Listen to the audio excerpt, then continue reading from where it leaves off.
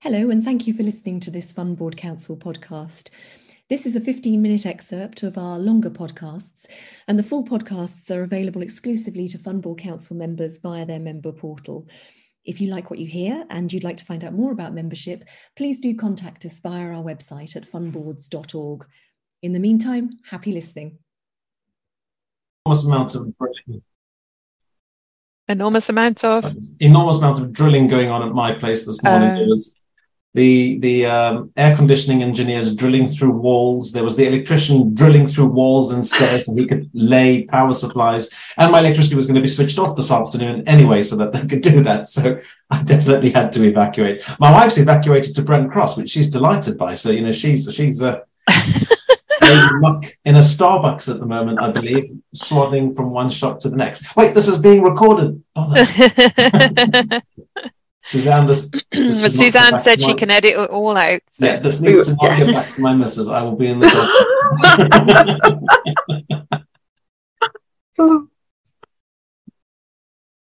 Right, I haven't really had the chance to look through the notes, but I think it's going to be okay. It's just what we discussed. Nothing for you to do. It was more. This is more for me. It's literally.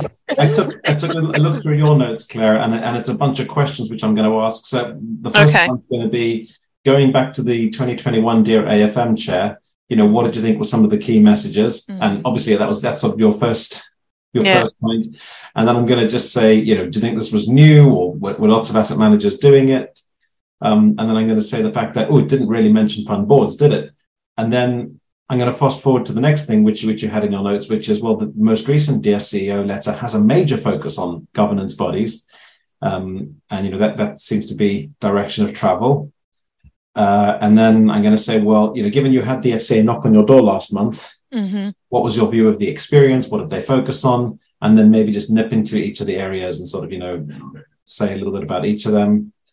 And then after that, go into fund board focus and just say, you know, what do you think about whether you need experts or generalists, but on stewardship, role of second line, third line. I think that'll be ample. And I'm going to invite people to chip in as we go along. So I suspect we won't have lots of quiet, but if we do, you and I can have a good chin wag. Sounds good. And sorry, how many people? I hope we get at least half a dozen. We may get as many as 8 or 10, but I'm expecting about a half dozen. There's going to be a bunch of the FBC crew as well. So So maybe Suzanne will probably end up a dozen all in all. But so it's going to be small but perfectly formed, I suspect. And you've done these round table formats before. We normally do round table, but we haven't done such a small one before. Right. And the idea here was this was by invitation rather than sort of advertised. Opening up, yeah. So we want to see how it goes, see what people think. Okay, good stuff. It's easy enough to knock together. Suzanne's brilliant at the old CRM. We've got this clever CRM system which makes it almost look like it's sent from me. I still think you get personal touch when you get the sort of, you know, tatty email with all the autocorrect. That's how you know it's real. We should put some spelling mistakes in the ones which go from the CRM, and then it'll look more deliberate spelling mistakes so people know that you're actually there. Right, we've just got 1 minute to go, and then I'll let everybody else in at the same time. So at the moment we have Samantha, Derek McGowan, Gary Cotton, and Ben Hunt waiting to come in. Fantastic. And then if other people join a little bit late, I'll just add them as they arrive. Hopefully we'll get some good questions from Gary then. Quite right. You should ask him some hard questions. Well, he'll know more about the FCA visit than I will, because I think he was more closely involved. Okie dokie. I am going to let everybody in if that's all right. Absolutely. Lovely.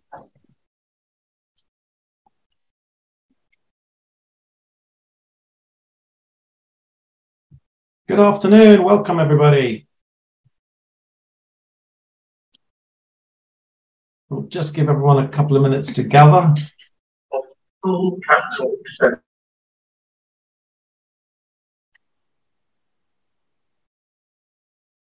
Thank you, everybody, for being so prompt. We've got a couple more people we're expecting, so let's just give them half a minute. Sorry about the lunchtime slot, but we thought it was a nice one. We can call it a lunch and learn if anyone's having their sarnies at the same time.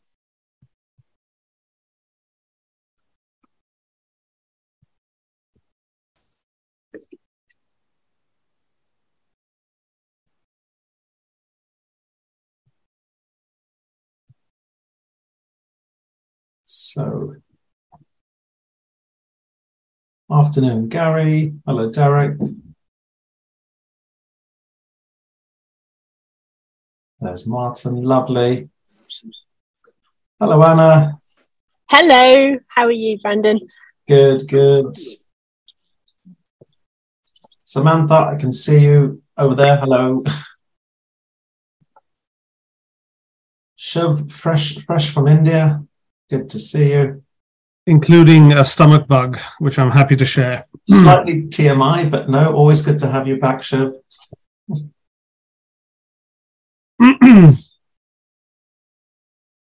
Brilliant. I think we may have one or two people still join, but you'll notice this is quite small but perfectly formed. Good afternoon, everybody. This is a new format that we're trying. It's somewhat more intimate. It was by invitation, so you should feel extremely privileged that you've been put on the list. No, but thank you very much. Thank you, everyone, for joining us. Today, we're going to be discussing the role of fund boards in overseeing sustainable investment funds.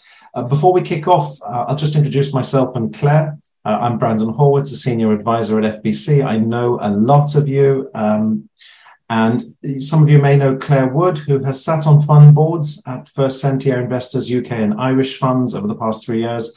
Up until probably a few minutes ago, Claire was the global head of product at FSI. And I think she starts her new identity as a portfolio specialist at Stewart Investors shortly, if not already, Claire? 1st of March I started, already. Yeah. There we go. I think what we'll do, just in the interest of time, we won't go around and introduce everyone, but we're going to invite you to please participate as you go along. It'll be really, really handy, really good for us to get engaged. Also, just a quick bit of housekeeping. We are holding this meeting under what we call the FBC House Rules, which is that any write-up that we do of what we talk about today won't attribute any comments to individuals or to companies, but we do keep a recording, which is in our secure portal, which members can only access through that secure portal. And just to remind everyone of our competition law expectations, so no sharing of commercially sensitive information. That sound all right to everybody? Fantastic. So the background, and I'm sure many of you will be aware of this, is that a lot of our members of FBC and, of course, other fund managers across the city and the UK are being visited by the FCA at the moment. They've been doing these visits over the past 18 months. It's a bit of a thematic review following up on the Dear AFM Chair letter from 2021. And the message really is that they expect firms to have things in order well in advance of SDR. So we're all aware of what's happening on the sustainability disclosure requirements and the labeling regs, but that's almost completely something separate. There is this expectation that firms have their house in order. And so a lot of people are being visited. And we also know that the FCA have got the role of the board front of mind. Many of you will have seen the DP23-1, the discussion paper that the FCA put out last month on finance for sustainable change, which specifically talks about the role of fund boards, and they raise the question, should they be introducing some regulation or perhaps some guidance as to the role of fund boards? I'm a little bit of a nerd on the subject. I think many of you will know that I spent almost 6 months last year researching this particular question of oversight of sustainable investment funds, interviewing fund board directors in Europe, in Asia, and we published a great piece of work with Claire and some of her colleagues, the First Sentier MUFG Sustainable Investing Institute. And so I think a lot of what we found is going to get woven into today's discussion. And so without further ado, I just want to turn into a few questions for Claire. But everybody, you don't need to be shy. Feel free to chip in at any point in time. You can either wave your hand or you can put up your hand. But we really want this to be as interactive as possible. So, Claire, let's go back to the beginning, which is the July 2021 Dear AFM Chair letter. What do you think the key message that the FCA wanted to send was in that letter? And do you think this was news to a lot of asset managers, or was this just more of the same, or perhaps just bringing things to people's attention? So I think what the part of that letter that really kind of stood out for me was the bit where they're really talking about the consumers and the consumer understanding of what ESG and sustainable funds are. And they say that consumers should be able to do two things. They should be able to understand the basis upon which sustainability claims are being made in the funds, and they should be able to monitor whether those claims are being met. And for me, that seems like a really nice sort of North Star for fund boards as well. So can fund boards understand the basis on which sustainability claims are being met, and can they monitor them? And so I think that those two aspects can sort of drive a lot of the discussion and the thinking of the fund boards around, what MI they might need to see, what skills and competency they might need, and how they might be able to address that. I think there's a lot more to discuss, which is why we're here. But just starting from that basis, I think the way the FCA laid it out was very clear, actually, and very helpful. Whether or not it's new, it's not. I hear a lot of on the one hand, there's the view that actually this is nothing more than fund boards have always been expected to do. It's all in the call rules and multiple other pieces of regulation that apply to directors. On the other hand, the regulators seem to be treating sustainability slightly differently. I kind of go backwards and forwards on whether sustainability should be treated like sort of fund characteristics like fees or value or liquidity, because the regulators have very clear views on things like that. Whether sustainability should be classified as more of an investment style. So if you think about whether you're doing value investing or growth investing, it's like an investment style, or whether it's its own category and something completely new.